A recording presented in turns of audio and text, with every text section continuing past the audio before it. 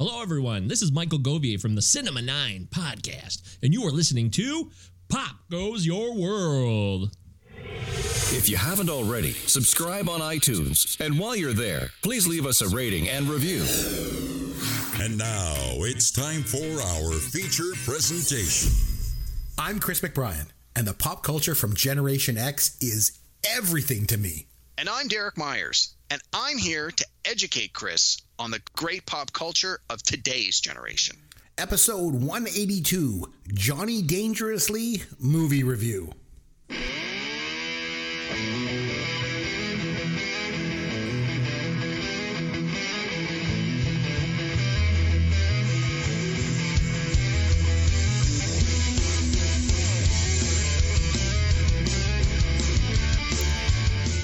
Chris McBrien along with Caveman Derek Myers, and this is Pop Goes Your World, the pop culture podcast for the generations. Derek, how are you? Busy. Been a busy week for me. Lots going on with my job. Got a few more weeks till I start my summer vacation, so it's just head down, moving forward, get that stuff done, and the finish line is in sight. So this is a nice little break. We'll do this show for the next hour or so, and then it's nose to the grind, back to work. So you've been very busy, but have you been able to squeeze in any pop culture? That's the question. Absolutely. No matter how much work you have to do, no matter how hard you work, no matter how many hours you put in, you've got to always take a little bit of time for yourself to relax, to have some fun, to have some downtime, to decompress, call it what you will. And for me, it involves riding my bicycle for an hour a day and watching at least an hour or 90 minutes of TV at least once a day. And I find if I get those two things in, all the other stuff just sort of falls away for a short while. So I managed to watch a bunch of stuff this week, but I'm only going to talk about the two sort of highlights. So the first one is a brand new movie that dropped on Netflix this weekend. It's called Army of the Dead. It's written and directed by Zack Snyder, whose name you probably know from the recent Justice League movie. He did the recent Superman movies. Okay. He did 300. He's a pretty big deal. Mm-hmm. He's done. I'll take your word for it. Yep. Love him or hate him, he's a big name. This movie stars Dave Bautista, who you might remember was in the Guardians of the Galaxy film franchise. He played Drax the Destroyer, the guy with the gray skin and all the tattoos. Dave Bautista's also appeared in one of the recent James Bond films. He's becoming a pretty decent actor in his own right. And this movie, Army of the Dead, is basically the zombie outbreak has happened in Las Vegas. The government has put a makeshift wall around Las Vegas and just let the zombies go nuts with each other. And our movie picks up a few days before the government is set to drop a nuclear bomb on what we used to know was Las Vegas in a hope of destroying all the zombies before they can possibly escape. But a rich guy hires a team of ragtag mercenaries to go into Vegas and recover some loot. Basically, it becomes a heist movie. Go in, steal the stuff, get out of Vegas, don't get killed by the zombies, and do all this before the government drops a nuke on Las Vegas. So that's the premise. It's set up in the first 5 minutes of the movie. And then for the next 2.5 hours, you have these adventurers shooting up zombies in Vegas. And it is as fun as it sounds, as much as it is cheesy, and it's high quality production values, fantastic special effects, some totally over the top craziness. But if you like zombie movies, you got to check this out. I think it's a little bit too long. I think it runs 2 hours and 28 minutes. I think that's a little on the long side. You probably could have cut at least 20 minutes out of it and the movie would probably feel a little tighter. But no, it was a fun ride. It's on Netflix, so you can watch it. I don't want to say for free because obviously we pay for Netflix. But if you've got Netflix, this won't cost you anything over and above what you're already paying for Netflix. Called Army of the Dead. It was fun. Check it out. I mean, it's a little long, but it was decent. Okay, so that's one thing. What was the second thing you did? The second thing I had was a documentary. A documentary? For 40 days and 40 nights, he watches documentaries. He likes to learn about the world. It's Derek's Documentaries. Derek's Documentaries. Oh, please tell us about this documentary. All right. So the setup for this is one of the best documentaries I've seen all year. Arguably one of the best films, but definitely one of the best documentaries. Okay. It is from HBO Sports. and it is called The Weight of Gold.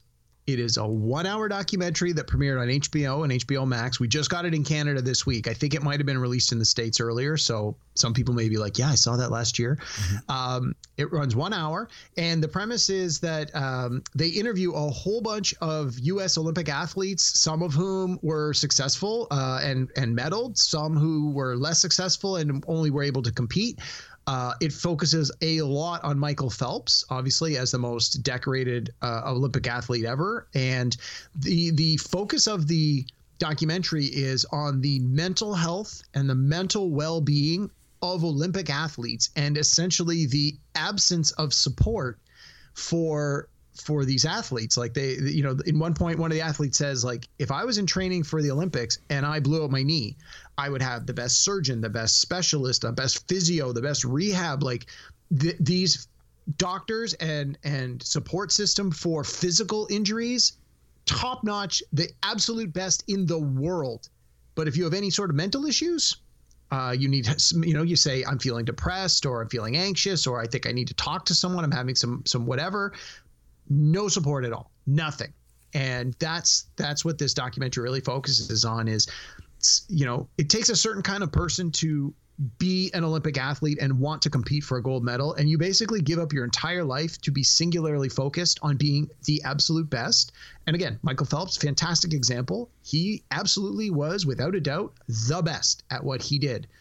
But what happens when the Olympics are over? What happens when you have achieved what you wanted to do, or you took your shot and you missed, maybe you didn't win?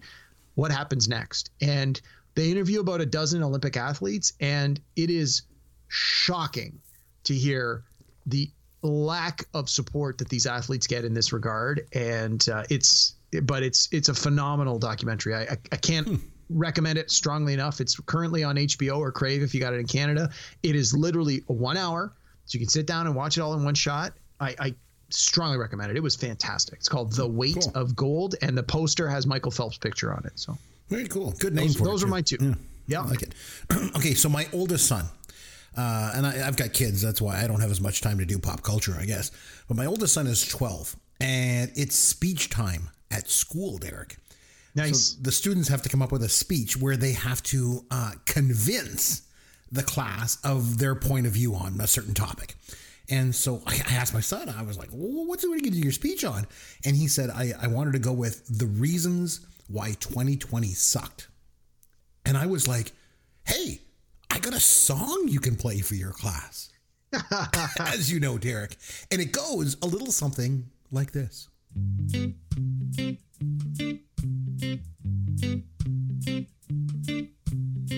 It started in March, and then by June, I didn't know what to do, so I was drunk by noon. For vacation, we didn't know what we'd be doing, but we knew for sure we weren't going to Wuhan. On TV, things looked really bleak, but at least we all got to go up Schitt's Creek. 2020, man, it sucked plenty. 2020 cost a pretty penny.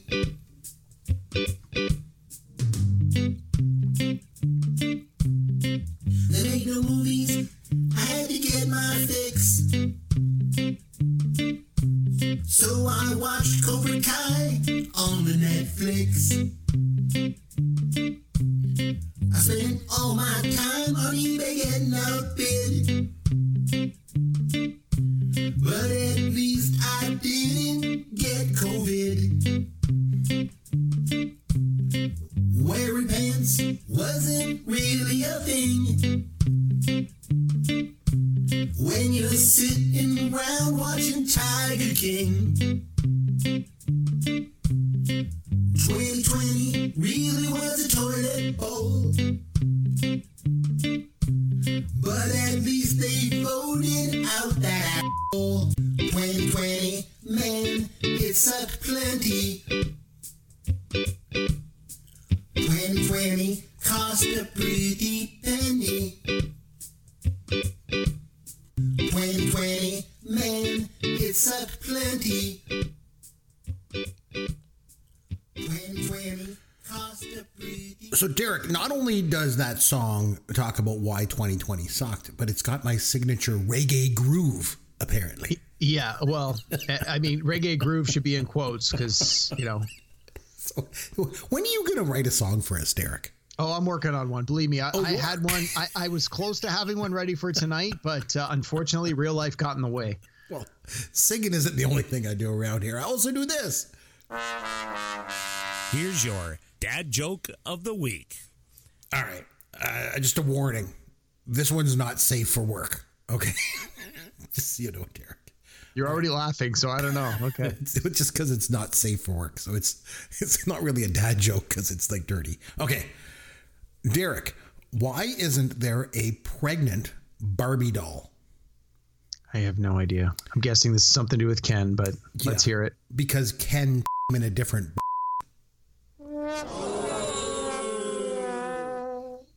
There is no way in hell that makes it past the censors.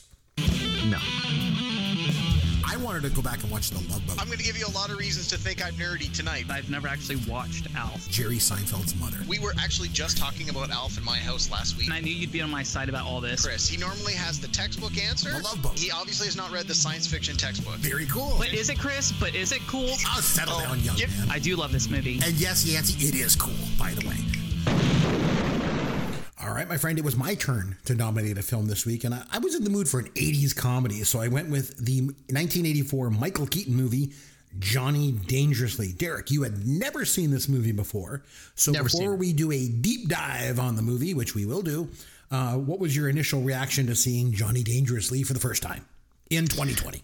So I had a hard time finding this because it wasn't available on any of our normal streaming services, which I think you and I had sort of talked about a little bit off camera last time. Yeah. It was hard to find, wasn't it? Well, you're right. It wasn't on streaming. I have the 80s classic channel, and it wasn't on there. I don't have it on DVD. Like, it was really tough. Where did you end up finding it? I found it on YouTube. The entire movie was just on YouTube for free. Me too, but it was like letterbox, like over into the right-hand corner.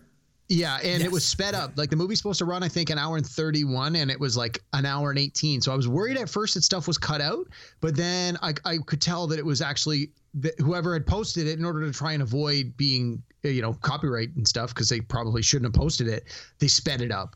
The only time you could notice that it was just sped up slightly was in the opening song. That's where I was going noticed. Yeah. But so anyway, I fired it up. It too. Yep. And I was like, oh, okay. Again, I didn't know anything about it. I knew Michael Keaton was in it. That's basically the only thing I really knew about it. Yep. And so I'm like, okay, I fired it up and the music starts. I'm like, wait a minute, I know this song. And it's a song by Weird Al Yankovic. And I'm like, it is. Oh, I love this song. I haven't heard this in a long time. So I'm singing along. And that's when I realized, I'm like, this song sounds a little fast. And that's when I realized the whole thing about it being sped up. So I'm like, wow, this is a good start. Okay, I'm going to love this, or I'm going to at least be open to this experience. And let me tell you, that was the highlight for me. It was all downhill from there. And man. It went downhill fast, and this movie was terrible. Wow, why do you know from funny? I didn't laugh at all. What? It was you are terrible. There was I kept trying to think to myself, who is the audience for this movie? Because I usually have a pretty reasonable sense of humor. I laugh at, the dick and fart jokes. I laugh at people getting slapped in the face with a pie. I can laugh at highbrow humor. Like, I get humor. And this, to me, just didn't check any of the funny boxes. I was trying to figure out, I'm like, is it supposed to not be funny? Is it like one of those, it's so bad you laugh at it? I just couldn't figure it out. But no, I dislike this movie tremendously. I would rather have gone back and rewatched Ishtar, which I disliked a lot. Hated that movie. And this movie, this is the worst thing you've had me watch ever. For this my God, this was awful. You are so wrong. But I tell you, I think this movie tried to be somewhat kind of like an Airplane of gangster flicks. Like even the way it opens up with the date 1935, and then the truck runs it over. But I think the problem with it is, I don't think gangster flicks are all that ripe for satire. But anyway, that being said, I thought this movie was really funny. Now, you got to keep in mind, I originally saw this movie in the theater as a 14-year-old. So you can probably see where the appeal was for me back then. But 37 years. I don't understand how this is appealing to anyone. I there laughed weren't even boobs in this. I thought, well, maybe we're going to see some boobs. It's the 80s. They'll throw some in just, because the movie's so bad. And I was like, no, I didn't even get to see any nudity. And I was like, there's no redeeming qualities for this movie. There are, and I'm going to get to a few of them, today in the podcast. But I thought there was a couple of really funny parts. But anyway, as the years have gone on, looking back on it, it's a mindless comedy. It's a super silly movie, obviously, but I still laughed quite a bit. And I think in a world now where, comedies are a dying breed and everything is CGI comic book movies, I think we could use some more silly comedies in this world. And I was really glad to just get a chance to go back and watch it again. I think if you're looking for a funny movie to watch, do not listen to what Derek says. You could do a lot worse than this. I mean, come on, Derek, come on. How is this not funnier than that crappy Hot Tub Time Machine garbage that you had me watch? Oh no, this is way this Hot Tub Time Machine was way better than this. I laughed at Hot Tub. I enjoy Hot Tub Time Machine. This movie was just there was I couldn't find one single redeeming quality for this movie. I didn't like it at all. I didn't like half the people that were in it. I thought that, it was just bad all around. Like, there was so much to dislike about this movie. It's so wrong. We'll get into some of this and I'll try and convince you otherwise. So Amy Heckerling was the director. She also directed Fast Times at Ridgemont High and European Vacation and Clueless. I think this is one of those movies that if you grew up in the 80s watching this on the movie channel or on VHS, it has a special place in your heart. That's certainly the case for me. But I'll tell you, I think when it came out, the movie-going public kind of felt like you did, Derek. Like, it was not successful. I mean, in 1984, Ghostbusters was the #1 movie, by far. And Indiana Jones and the Temple of Doom was up there, and Gremlins, Karate Kid, Police Academy, Footloose, that sort of thing. Johnny Dangerously finished all the way down at number 97. It only made $7.3 million. Now, keep in mind, it didn't open in theaters until December 21st that year. It was sort of like a Christmas movie, so it actually finished with $17 million, but that would have probably put it around 50th for the year. So, again, safe to say, movie didn't exactly resonate with audiences when it came out, but I think when you look at the box office for that year, I think audiences in 84 missed out on a lot of pretty good movies. The Adventures of Buckaroo Banzai, remember that one? Finished 100. Never seen it. I've heard of it. I want to see it. I've never seen it. Oh, it finished like 107th. The Lonely Guy with Steve Martin was so good. 115th. This is Spinal Tap, 129th. Electric Dreams finished 142nd. You ever seen that one? Virginia Madsen? I've never even heard of it. Oh God, it's got the song Electric Dreams. If you look up the song, I don't think I know that either. Oh, and you would know it. You'd recognize the song. And Virginia Madsen is in it, who I will forever have a lifelong crush on. And even Repo Man was like 163rd at the box office. I mean, audiences didn't really know. But one of the things you mentioned that you didn't like was the cast. Sorry, that list were those supposed to be good movies? Because I don't think I liked any of the ones you just. Spinal Tap was the only one that had any sort of redeeming quality. They were all good. So I want to talk about the cast in this movie because you mentioned you didn't like it. I disagree. One of the things I will say about this movie is that there's quite a number of TV actors that are in. And back in 1984, and we've talked about this before, back then there was a clear distinction between being a TV actor and being a movie actor. If you worked in TV, you aspired to work in movies, but if you worked in movies, you never would slum it. And do TV. TV was considered to be like a lesser art form. And that was just the way things worked. It didn't really change until Friends came along in the 90s and movie stars started doing guest spots and stuff like that. But so the cast, Michael Keaton, obviously, was a star. And he got his start on TV. He started with Mary Tyler Moore's variety show back in the late 70s. And then he did a show called Working Stiffs. It was a sitcom with Jim Belushi. It was canceled after like 9 episodes back in 79. And then his big break came when Ron Howard, another former TV actor, cast him and fellow TV actor Henry Winkler, my idol, in the comedy Night Shift in 1982. Have you ever seen that one? Yeah, a few times. Actually, I think I might even have it on my PVR right now. You like it? It's been a while since I've seen it. That's why I recorded it. Yeah. So I remember enjoying it when I was younger, but I haven't seen it in 20 years. So it was quite good, and it was a real breakout for Michael Keaton when he played Billy Buzjowski, and then he went on to do Mr. Mom, and then this movie and Gung Ho again with Ron Howard. But that movie just bombed. I never saw that one. Pretty much stalled Keaton's career, really, until like Beetlejuice came out and then Batman. Personally, I like Michael Keaton. I think he's got a good sense of comedy. He's got energy. He's got a sense of timing. He's charismatic. But what I'd like to know from you, Derek, is what do you think of Michael Keaton? And I'm especially curious because when he played Batman in 1989, when it was announced that he was going to be Batman, it was very controversial, the casting. And you're a big Batman fan, so I just want to know in general, what's your take on Michael Keaton? Obviously this movie notwithstanding, apparently, but what do you think of the guy? I like Michael Keaton. I've always liked Michael Keaton. I find that he's sometimes, I don't want to say he's miscast sometimes. I think that in some cases he sort of brings the wrong energy to the part, but I think in some cases you forget how good he is. Like I think in Beetlejuice, he is fantastic. I think that's definitely one of his greater performances.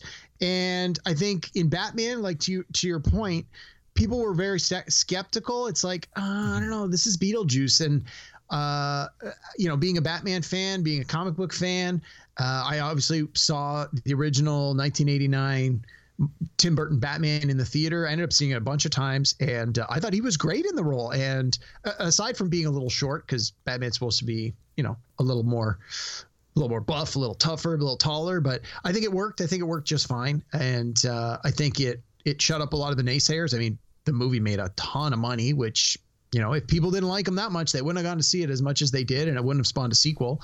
And especially I found that as Michael Keaton's got a little older, he's leaned more into the drama and moved away more from the comedy, as a lot of comedic actors tend to do as they get a little more, a little more experience under their belt. They get opportunities. Like I'm thinking like people like Robin Williams and Jim Carrey, like they start as these breakout comedians doing these funny movies with these over the top comedic roles. And then when given opportunities to do drama, many of them can do it as well or better than some of their peers. And I think Michael Keaton fell right into that category. I think he is at a point in his career, the last 10 to 15 years, where he's been very selective. He hasn't worked as much, but when he's picked a role, he's picked good roles, and he's really shown his acting chops. So, no, I like him a lot. I don't know if you know this, but when Damon Lindelof and J.J. Abrams did Lost, they actually wanted Michael Keaton to play the part of Jack, and they killed him off in the pilot. And he was actually the body that was up in the trees that was all bloody.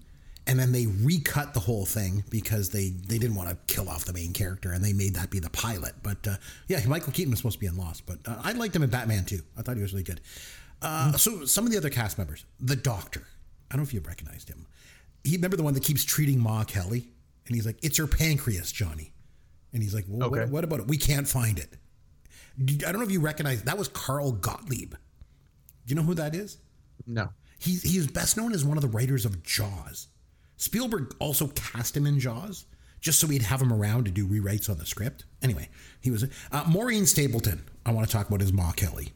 I think even if you hated this movie as much as you did, Derek, you've got to admit, like, I can't. She was funny in this movie. Like, I mean, come on. She wasn't. First of all, I hadn't seen her before, so I didn't know who she was. Her. And again, I didn't find anything about this movie funny. I thought that it was stupid. I couldn't wait for it to end. Maybe I just didn't get it. But maybe you didn't get it. I thought she was great. And you never heard of her. She's an accomplished. She won a Golden Globe. She's won a Primetime Emmy. She won 2 Tony Awards. She's been nominated for 5 Oscars. She won Best Supporting Actress for 1981's Reds with Warren Beatty. Sure. I was 6 years old. I've never seen Reds. I mean, you're an Oscar guy. I mean, you're a pop culture guy. Like when he gives at the beginning, he gives her an ashtray for her birthday. She's like, "Oh, I was thinking of taking up smoking. This clinches it." Just lines like that just made me chuckle. And then they're in the movie theater. "I'll take a popcorn and some Milk Duds and a Whitefish." I don't know. I thought it was funny. It's just stupid. And when they're at remember when she's trying to get the information from that cleaning lady, and she's like, "We got a lot in common. We both scrub floors. We're both swell lookers, and neither one of us is Chinese." And the cleaning lady's like, well, I got to say this. You've done your homework. How can you not? I was laughing my ass off at this movie. And when they're at the wedding and she says to Mary Lou Henner, she's like, you've been like a daughter to me. I want to share something with you. I go both ways. Like, oh, jeez. It's just so ridiculous. Oh, man. I can't believe you didn't think it was funny. I was laughing my ass off at this. I think you don't know her from Cocoon? You know, she was Wilford Brimley's wife in Cocoon. Sure. If you say so. I don't. By the way, Wilford Brimley was my age when he starred as a senior citizen in Cocoon. I think he was younger than you. Man, I'm old. I hope I make it to the end. He certainly had a better mustache than you. Yeah, I hope I can make it to the end of this show without dying of old age, I tell you. Okay, what about Peter Boyle? You know, what about him? Well, he was great in this. Like, I mean, most Gen Xers know him as the dad from Everybody Loves Raymond, you know, Frank Brown. But I always think of him as from Taxi Driver, and especially as the monster in Young Frankenstein. Yeah, Young Frankenstein. That's right. God. But did you like him in this as Jocko Dundee? No. Obviously not, you know? I didn't, honestly, Chris, I didn't like anybody in this movie. I didn't like this movie. And I'm not just like, oh, this was dumb and I put my foot down. It's like, I really genuinely didn't find anybody. I didn't like any of the performances. A lot of these people I thought were either miscast or I was just like, I don't know who this person is, so I really don't care about who this character is. And it was almost like it either was trying too hard or not trying hard enough. I'm not sure which. It didn't work for me on any level at all. Oh, man, you're so wrong. Danny DeVito, another TV actor. He was pretty much known at the time when he did this as, you know, he was Louis De Palma from Taxi, also with Mary Lou Henner.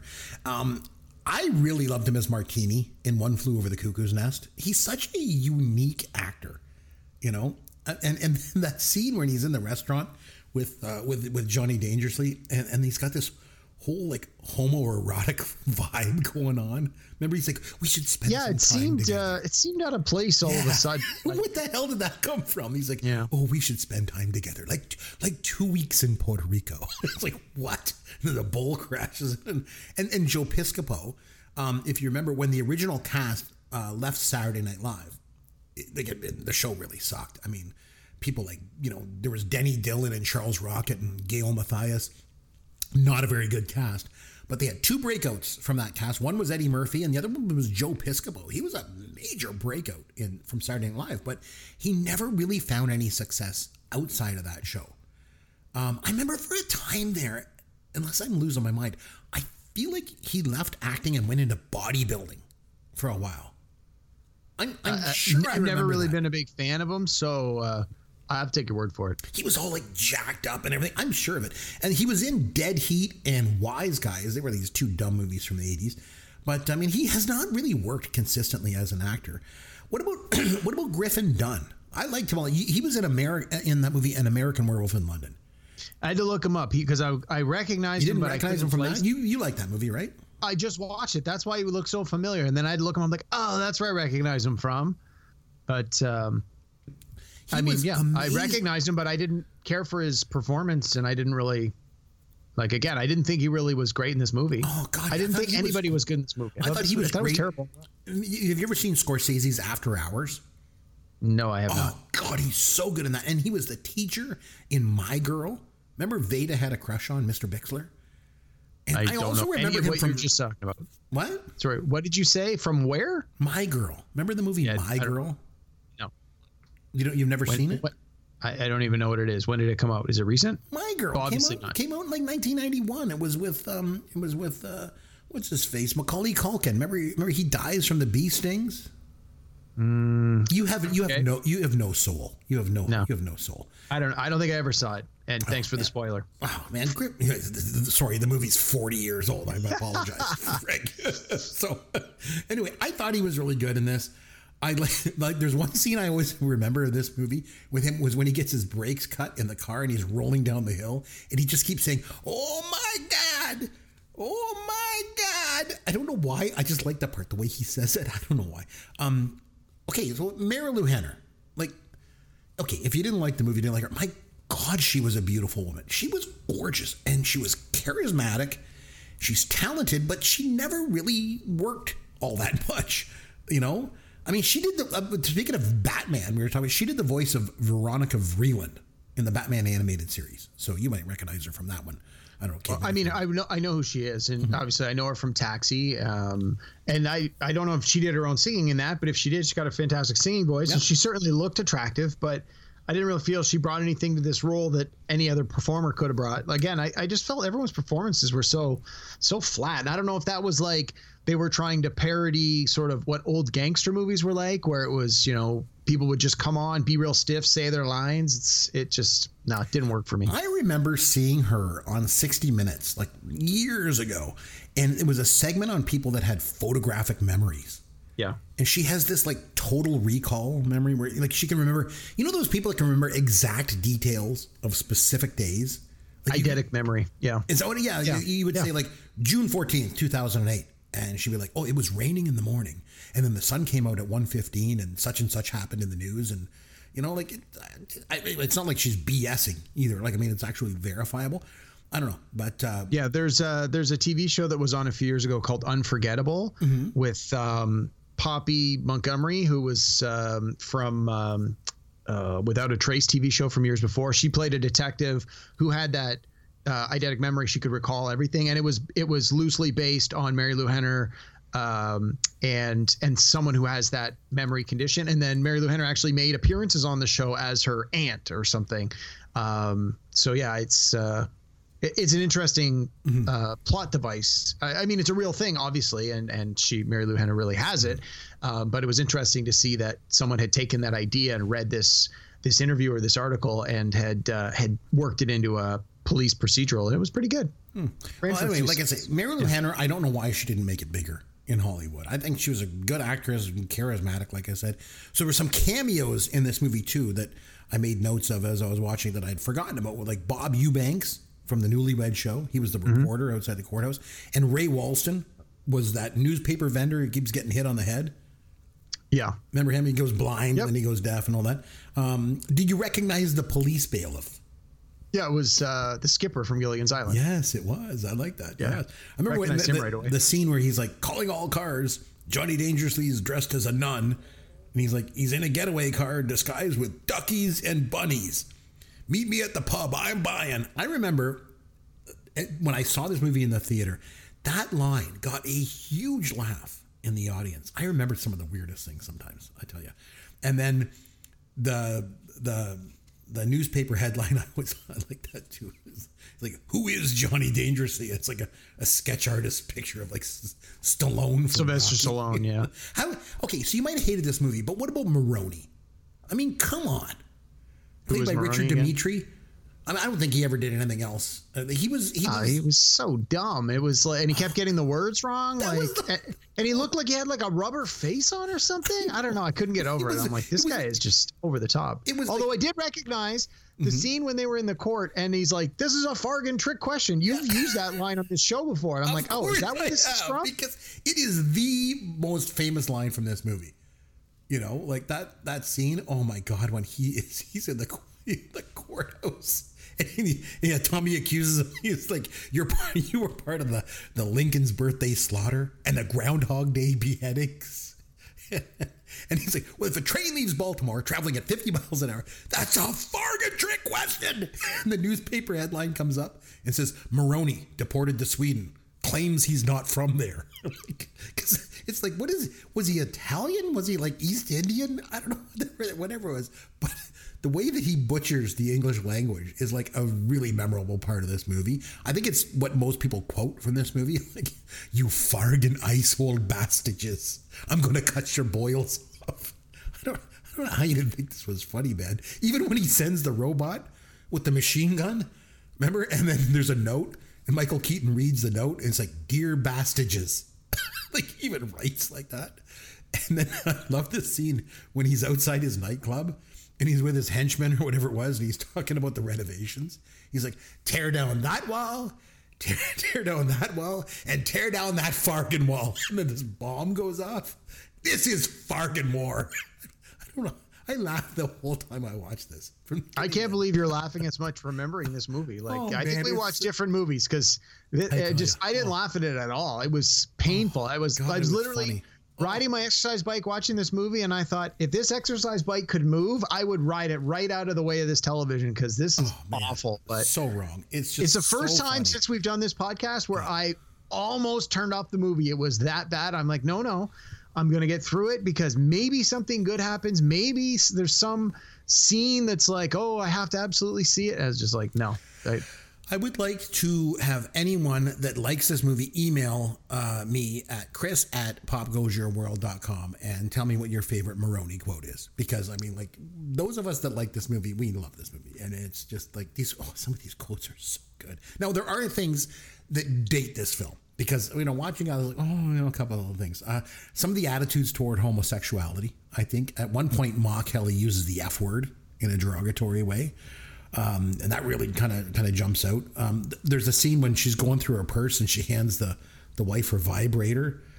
And then when the brothers are fighting on the stairs of the courthouse, and Tommy starts he's overly affectionate toward Johnny, and he climbs on top of him, and the pedestrians, they kind of make this, they look at him like it's about homosexuality and stuff. So that, I don't know, some of the attitudes in the film, and we talk about that all the time. A lot of these 80s movies, they kind of have that, right? Yeah. Which again is to not to excuse it, but at the time it was ripe fodder for humor. And looking back with what we know now and our attitudes changing and be more progressive of what they are, you wouldn't find that kind of thing in a movie. Hopefully you wouldn't find that kind of thing in a movie today. But again, and to me, I like to think that I'm sophisticated enough that I'm not going to laugh at those kinds of things, because honestly, I don't find them funny. But then again, I didn't find much funny about this movie anyway. No, you did not. Another thing that really dated it, that jumped out to me, the scene when Danny DeVito, we talked before, when he's kind of talking to Johnny in the restaurant, and then he gets attacked by that stampeding bull that crashes through the wall. And then the newspaper headline reads, DA dies in commercial. So this is a reference. There were these old Schlitz TV ads for Schlitz beer that always had a bull crashing through the wall. And I just thought, anybody watching that will have no idea what the hell that's all about. Oh, see,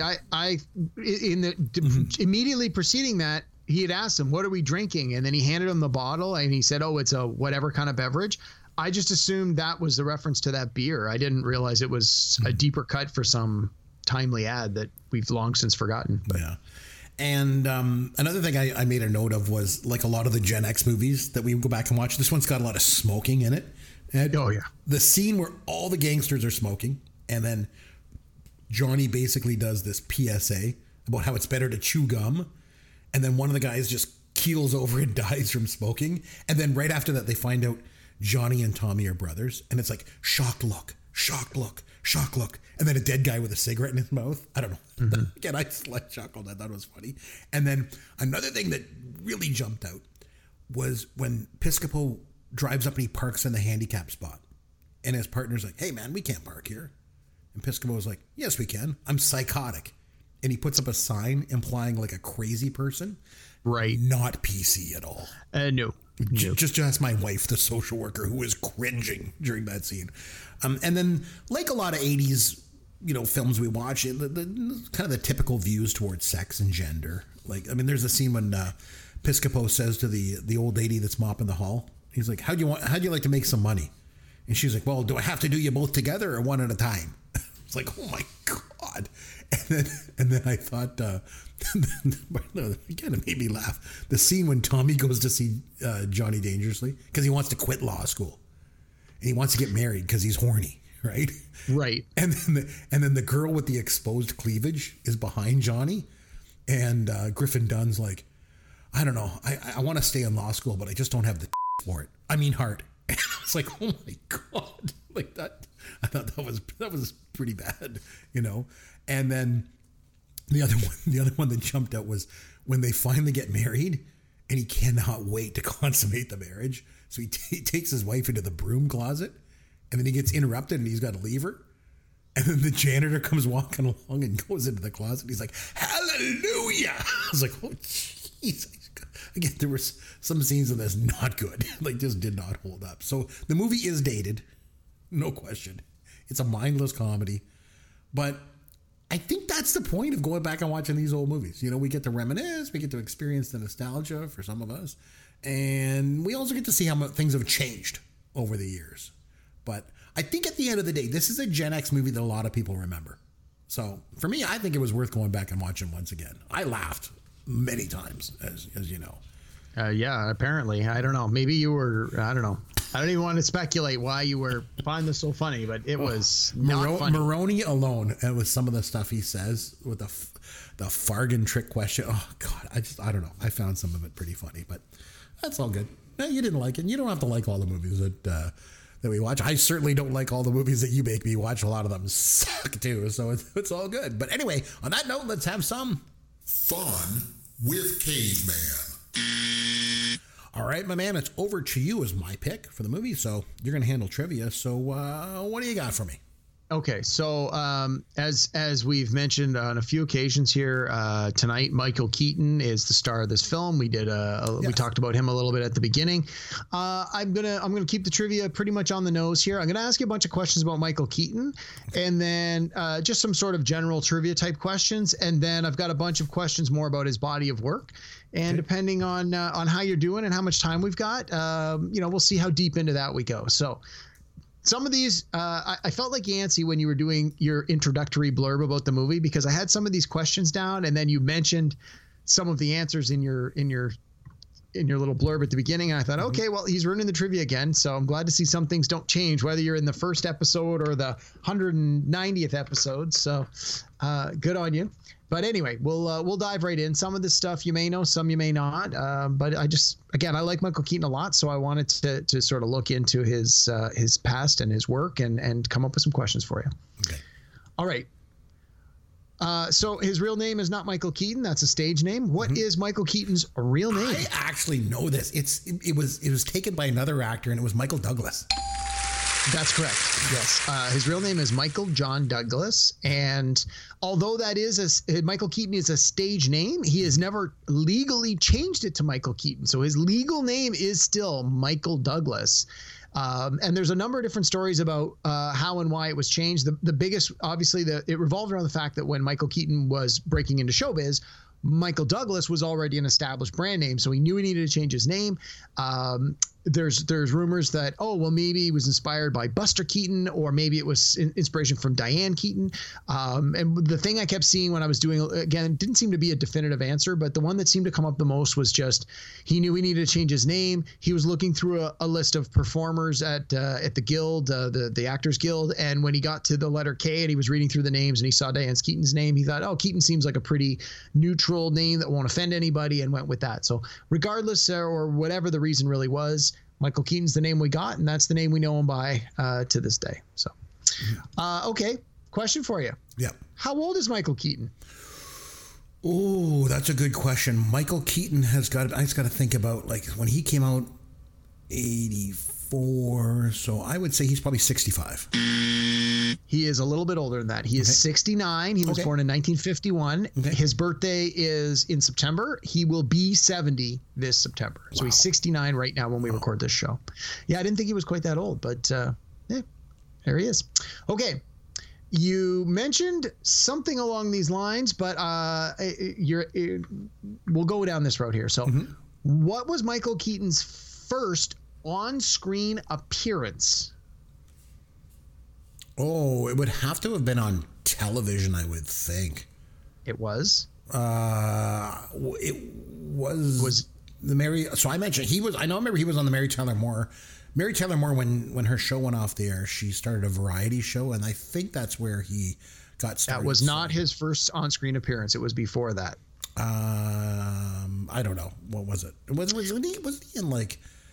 Oh man, was he in like Maude or something like that? He was in like All in the Family or something like. I remember too, but I can't remember. His first on-screen appearance was in episodes of Mr. Rogers' Neighborhood. Oh, he was working behind the scenes, and they gave him some opportunities to be on screen, and apparently that's when he realized he would rather be in front of the camera instead of behind the camera, and that was his first on-screen appearances. Very cool. In episodes of Mr. Rogers' Neighborhood. Oh, that's really neat. Oh, cool. Okay. Michael Keaton has worked with a ton of people and has made a lot of movies and done a lot of TV and a lot of specials.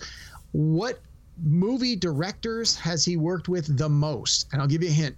There's two of them, two directors he has worked with on 3 movies for each of these 2 directors. Can you name the directors, and can you name the 3 movies for each of them? I can name one director was Ron Howard, because he did Gung Ho and he did Night Shift, and then didn't he do The Paper with him too?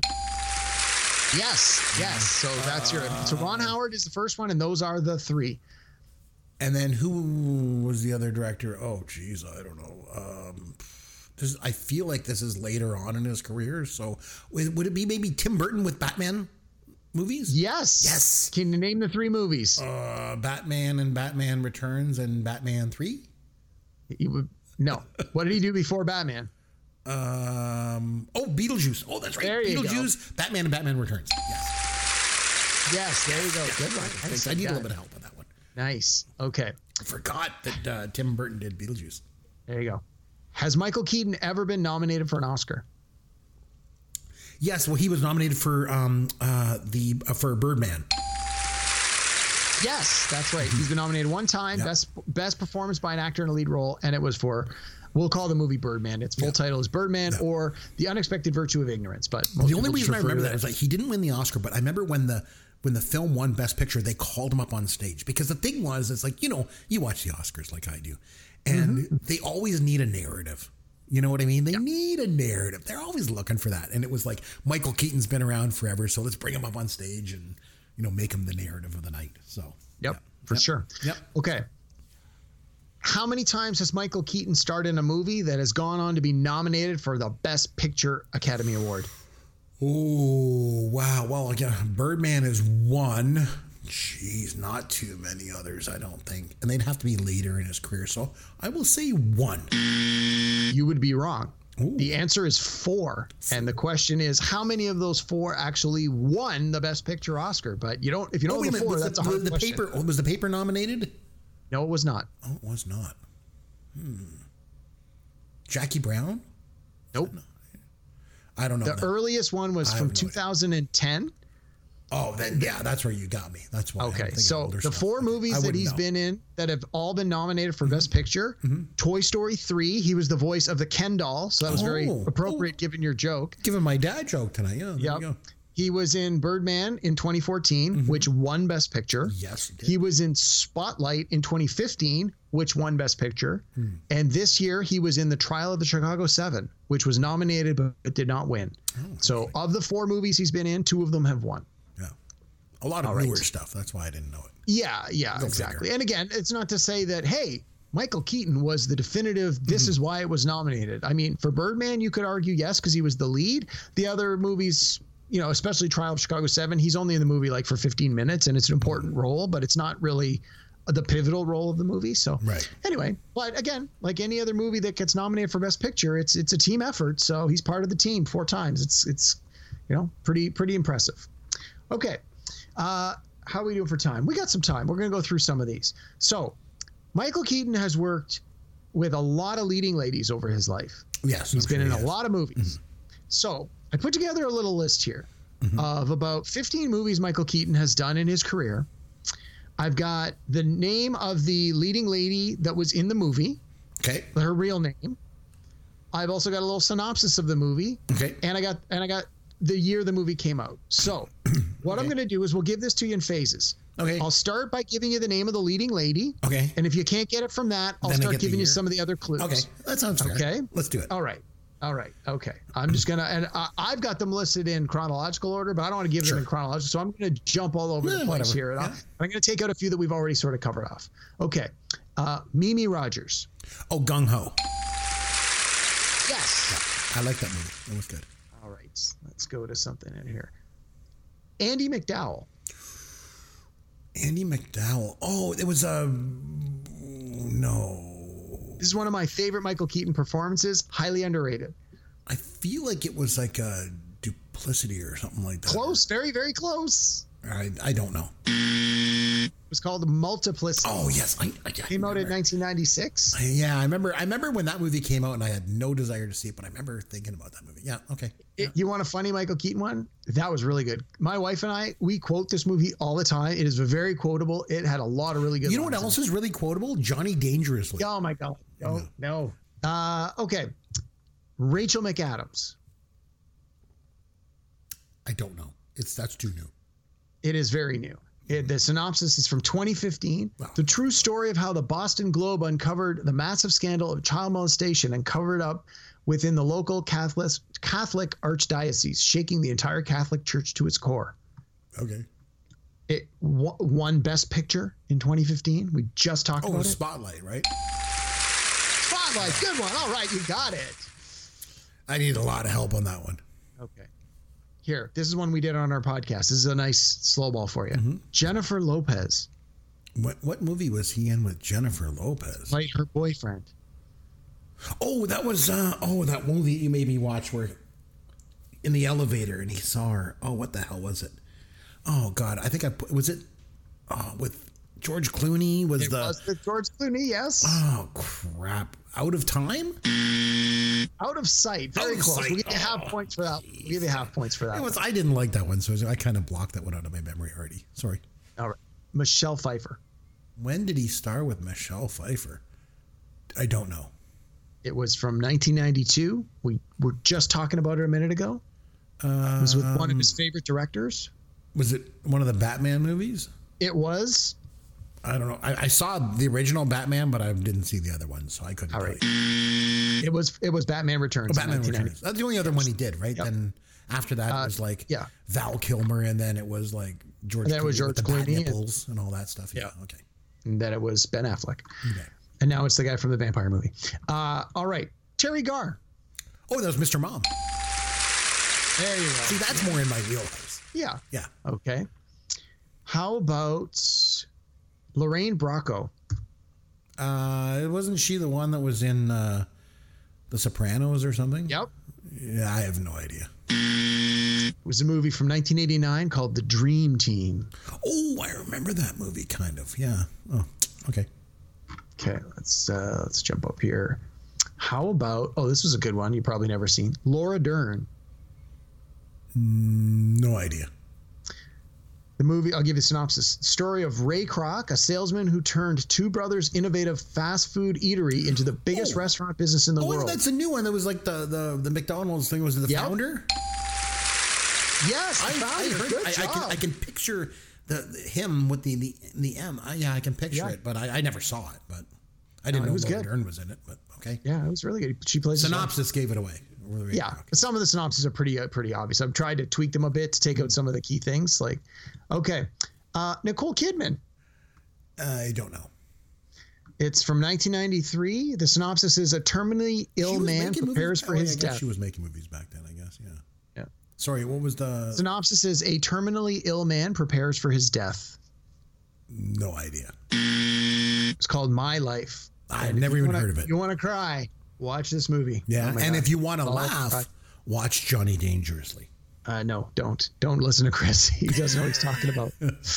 All right, Shelley Long. Oh, that was Night Shift. That was Night Shift. Even though she hooked up with Henry Winkler in that movie, but yes, of course. Mm-hmm. Okay, let me see. I'll give you one last one here. Mm-hmm. Melanie Griffith. Melanie Griffith and him. I've no idea. From 1990, just on the edge of your wheelhouse? No, don't know. The synopsis is a couple works hard to renovate their dream house and become landlords to pay for it. Unfortunately, one of their tenants, Michael Keaton, has plans of his own. Oh, he moved. Oh, I saw that movie once. He was like this crazy tenant that moved in downstairs. Yeah. The rig was. That's a bargain trick question. I don't know. It was called Pacific Heights. Oh, yes, that's right. It was, yes. Yeah. Oh, I remember that. Nice. Yeah. You did pretty good on these. Yeah. I had a few more, but I think most of them we talked about, or they're so obscure you're never going to get them. So, all right. No, that was good. We got a fair amount of Michael Keaton trivia there. So. All right, good. Okay, I got to ask you, though, hang on. Before we move on, I just want to go quickly back to it. Is it my imagination, or was Michael Keaton wearing an obscene amount of eye makeup through the entirety of Johnny Dangerously? He was, and I noticed that as well. It's funny you should say that. I noticed that too. I thought he's wearing a lot of like eyeshadow or something. I noticed that too. Yeah, I thought didn't really understand what that was all about, but maybe again it was supposed to be funny, and I just didn't find it hilarious. I don't know. Okay, so as we have been trying to do for the last few months here. you recommend a movie, and then my pick, we try and find some sort of through line to connect yours to mine in some way, whether it's through a common actor, a common director, a common writer, a common theme, whatever it might be. So you're going to find a movie that's really funny and quotable. I'm dying to know what it is. So I had sort of two ways to go. Originally, I was going to do comedy, and I actually want to save the comedy for a little down the road. It didn't really seem to fit perfectly with this one, so I opted to lean on the plot of the movie because, again, I'm not really a big fan of the whole gangster genre, but we just did The Departed, which might have been a good pick. But so I was like, okay, well, this movie, Johnny Dangerously, is ultimately about Johnny Dangerously and his brother, the good guy, the bad guy, and the potential conflict between the two brothers. So I thought, okay, well, that gives me a little bit to work with. So I'm going to go with the movie. And because Johnny Dangerously is so obscure and most people probably have never seen it, and people who are interested may have had a hard time finding it, I wanted something that everyone has either seen or will have no problem seeing. So I went with something really big. It's a movie about two brothers, forces of good and evil, directed by Oscar winner Kenneth Branagh, featuring Anthony Hopkins, featuring Natalie Portman, starring Chris Hemsworth and Tim Hiddleston. We're going with Thor, Marvel Cinematic Universe Thor from 2011. Thor. I know you haven't seen many of the Marvel Cinematic I have never seen Thor. This was one of the first ones. I know you watched Iron Man because we did that on a previous one. I just had a conversation with my son the other day, and we were talking about these Marvel movies and these big things. And I said the only ones I've seen are Guardians of the Galaxy and Iron Man. That's it. Because you made me watch them. So now I'm gonna have to watch Thor. So it should be interesting. And a little, well, not so much spoiler about the movie, but I really want you to watch the newest Thor movie. But if you don't know the characters, so much of what makes the new Thor movie so great is going to be lost. So I thought, well, we got to start somewhere. Yeah. So I'm going to get you to watch Thor from 2011. I know you got Disney. Okay. I know you got the Disney Plus. Yes, I believe all the Marvel Cinematic Universe movies are available there, so you should have no problem finding it. It's got a huge cast. It's a little under 2 hours long. You want to talk about inappropriate eye makeup? We can have that conversation because for whatever reason they felt that Hemsworth needed eye makeup in this, and I don't know why, and it kind of looks funny in retrospect. But I don't think I know who he is, but we'll find out. Yeah, tell your wife that he's a really hunky, beefy guy. He takes his shirt off a few times. She'll appreciate it. And we'll come back next week. We'll talk about it. I mean, It's a comic book movie, so set your dial sort of in that expectation range. Just because it's got this great pedigree and it's got Kenneth Branagh at the wheel, you think, oh well, he's this Oscar-nominated Oscar winner. It's decent, but believe me, Thor wasn't winning any Oscars. But it's a pretty decent example of the Marvel Universe, and they've made 2 sequels, so the characters have. It's okay. Johnny Dangerously wasn't going to win any Oscars either, so it's all good. I'll bet you won some Razzies though. You would be wrong. All right, so we'll come back next week and I'll watch Thor, and we'll come back and we will review that one, and that should be a lot of fun. Until then, this is Chris McBrien for Derek Myers saying thanks for listening to Pop Goes Your World, the pop culture podcast for the generations.